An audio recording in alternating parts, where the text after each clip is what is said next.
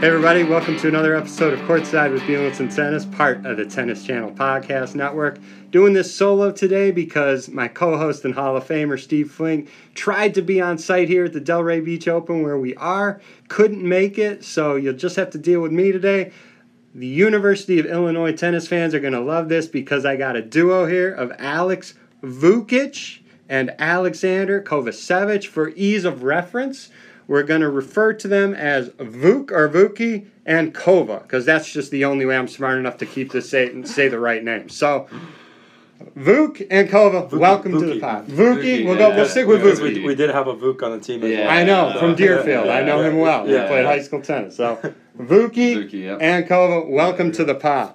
Oh, thanks. Thank you, sir. So, Delray Beach, right? Beats being in Champaign in February. We all know that, but obviously we're going to talk about how great University of Illinois is. Huge fan of the program. Brad Dancer, obviously. Class act. Back in Delray, Vuki, you had an interesting experience last year where you played Chris Eubanks in the final round of qualifying, lost in a tight three-setter. You happened to get in as a lucky loser, played Chris again in the first round, and beat Chris. Have you ever gotten into a tournament as a lucky loser and then play the same person who just beat you in the following round, in the final round of qualifying? Yeah, no. I remember it was Isner that pulled out at that moment, and then I remember that there was rumors that he was going to pull out then, and I saw he was playing Eubanks, so I was already kind of getting ready for that. I remember you were here. You actually watched a bit of the first match, maybe. Yeah. But yeah, crazy. It was the start of the whole year with me and Chris. To be honest, I played him 5 times that year. It was unbelievable. I remember that. Yeah, it got to a point where I just didn't want to see his face anymore. It was just like, can we play someone else, man? We were actually talking about it. In Korea, I played 4 guys and played them twice over the course of 3 weeks. Wow. So it was that kind of year for me. I was just playing the same guys over and over. And then I have to also talk about your run in Atlanta in the summer. I mean, unbelievable run. You made it to the finals, lost a tough final to Taylor Fritz. Taylor was just practicing on stadium court here. A heck of a week. Yeah. It was my best week that I've strung together, and lost a close one to Taylor, but yeah, can't complain, man. That was an awesome week, playing some good players, and lost to another good one. Yep, and obviously back in Delray here, getting ready for another good week. Kova, want to pass it over to you. Congrats to you, career high ranking right now. Got back from Australia, won your first round. Was that your first major round? You made a friend. You played Novak in the French Open. So that was my first main draw win of a slam. Yes. The first attempt was going to be a pretty tall task. Against Novak. Was in 2023. 2022 or 3? Last year. 2023. 2023 French Open. That's right. Yeah. So that was a cool match. It was cool. Yeah, but it definitely would be pretty blessed to say I was 1-0 in first round of Grand Slams if I had won that one. But yeah, no, it was 1 in 5 sets this year. It was a pretty cool way to get it done. Cool trip to Australia. I didn't really expect too much going in. I mean, I prepared pretty well, but quality is tough. I never qualified for Grand Slam before. Everyone's good. Everyone's super hungry. So it's just to qualify was definitely huge for me, and then to win a round was even better. But sets the year up pretty good for you going forward. Yeah, I mean, I think even if you put a lot of the guys that are already in the main draw in the qualifying, it's going to be tough for them to qualify just because tennis, the margins are so small to win 3 matches against, like I said, everyone plays. So it's guys from 100 in the world to 200 that now tennis is so deep that it's really hard to do. So definitely happy I can say that I qualified for a Grand Slam. 100%. So, I mean, it's got to be, I don't know if it's surreal or cool or all of the above. I'm sure it's all of the above. But going on tour, seeing each other, college roommates, obviously you both had great careers at the University of Illinois. Was college, I'll start with you, Vuki. Was college always in your sights going forward from being in Australia? Yeah. No, it wasn't. I was in Spain before. So I graduated high school, and then I was in Spain for maybe 4 months until April.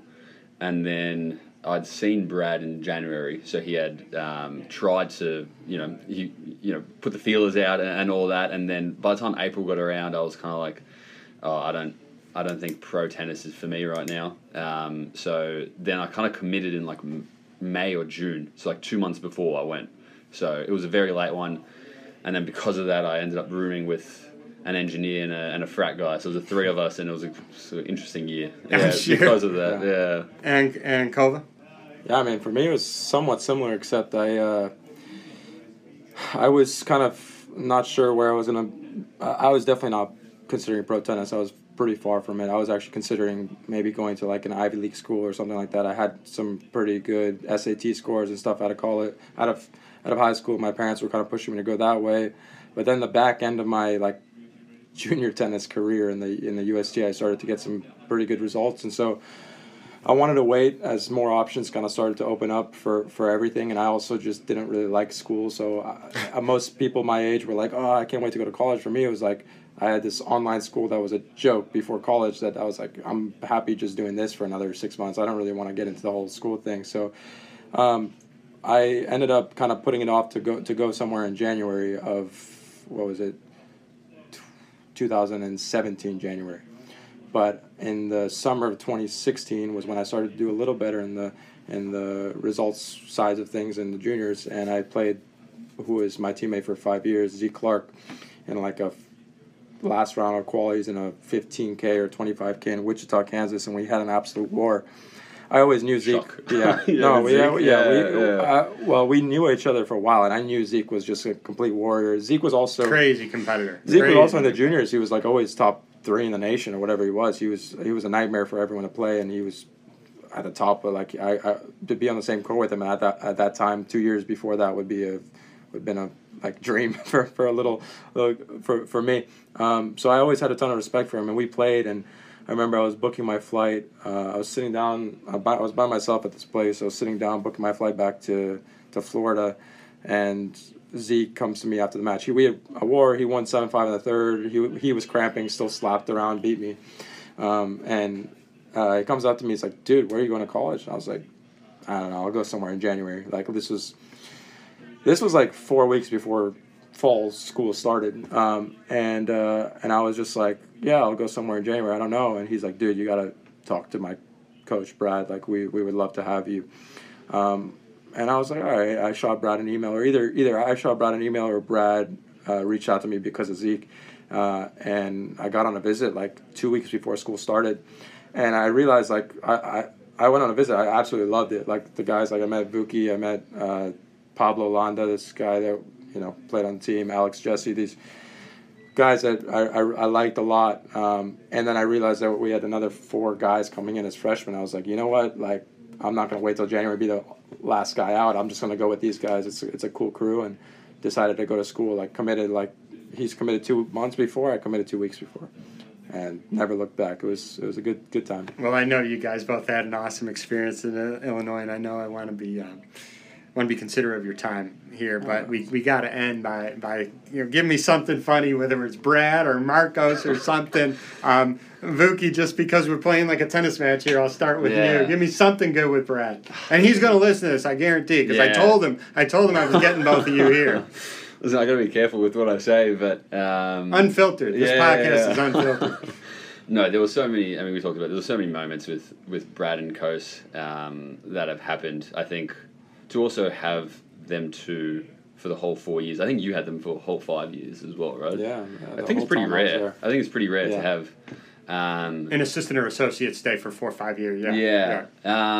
Listen, I don't know if I can't really pinpoint one story. I know that we always had those Florida trips that we'd get into teams and we would play these, and Marcos used to get them all on camera and stuff like that, and it was absolute chaos. Always a competition. Brad and Marcos were always doing competition. Always, it was, and it was good. It was always pushing us. It's so tough to say. It's so tough to say one story. I don't know if you have one. I mean, I have one. It might be a little bit long, but the skydiving one was pretty crazy. It's true. Yeah. I mean, I'll say it from my point of view, because my point of view is quite interesting, and I think it's the reason that we went back the second year. Were we on the same one? Yeah, the first time. We were on the same way up. Was during the NCAA tournament. So we were at Oklahoma State. We went. They were the seed, so that's where we went. Brad tended to never give us when we're at hotels. Like, I'm a guy that likes to just chill a lot, and we played Drake University, and we kind of killed them. I think it was like 4-0 pretty quick. It was like 11 a.m. match, so we would get back to the hotel at like 1 p.m. and we're finally like, oh my God, we might have some time to like relax a little bit. And classical Brad goes like, we pull the van up to the hotel. He's like, you guys have 15 minutes, go get a pillow and some study materials and get back in the van. And we were like, oh, like what now? This Like, guy, oh what is he God, like doing right now? there's something, always something. And at the beginning of the van ride, he goes like, you guys are about to receive your like beneficiary gift of the year that we like it's allowed in the NCAA rules for a sponsor to give us like some kind of gift every year. He's like, you cannot tell your parents about it until you receive it. You cannot post on social media until you receive it. And you cannot, I don't know. It was like, we got to keep it secret. So we were all like, what's going on? We started driving around like Oklahoma, like the, outskirts of Oklahoma, and nothing there. And we're driving for like 30 minutes. By the way. Yeah. No. And we pull up to this place, or like we're driving by and we see some ATVs, and we're like, oh, okay, cool. Like we're going ATVing, hell yeah. Like I was pumped. Pass them, we keep going. And all of a sudden we pull up to an airport, and then everyone's just like, oh, like this is what we're doing. And then me, I think Vukic and Aaron Hiltzik, we were kind of, and a couple of the other guys were just like, well, you just wasted a gift on us. There's no way you're getting us up in a plane. Zero chance. No way. But it takes the plane that we took to go up skydiving. It takes 3 people at a time, and it takes 30 minutes to go up and down. So we had this like. That's why we brought the study materials, because like to get the whole team up and down was going to take like an hour and a half or 3 hours maybe. We all did paperwork and stuff. Brad was like, just, you know what, you guys don't have to go, just do the paperwork. And we're like, Brad, we know where this is going. Like we're signing our lives away, and then we're all just sitting there, and me, Vukic, and Aaron were like the 3 guys. We're like, we're not doing this, like no chance.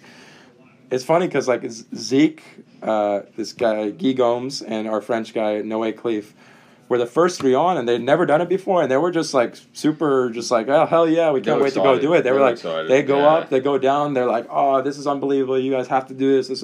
Then we got a little more hesitant guys that went, but they ended up doing it, and everyone keeps coming back down 30 minutes later, where they're just like, time of your life, you guys have to do it, unbelievable. And slowly but surely, people are just kind of like, I don't know how to say, knocking us down little by little. Man, I'm still getting nervous. Yeah. I'm actually getting nervous right now. No, like thinking about it. And Vukic was like, it was a known thing that he was afraid of heights. So he was like our anchor. He was like the guy that was not going to. And he's like obviously our number 1 guy too. So he's like the leader of the opposition. Yeah. So like he's like all strong.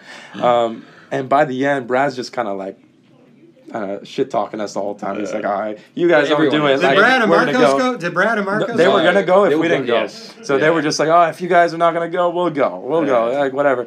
And then everyone keeps coming down. By the end, I remember we were all just sitting there. I was still like, I'm not going.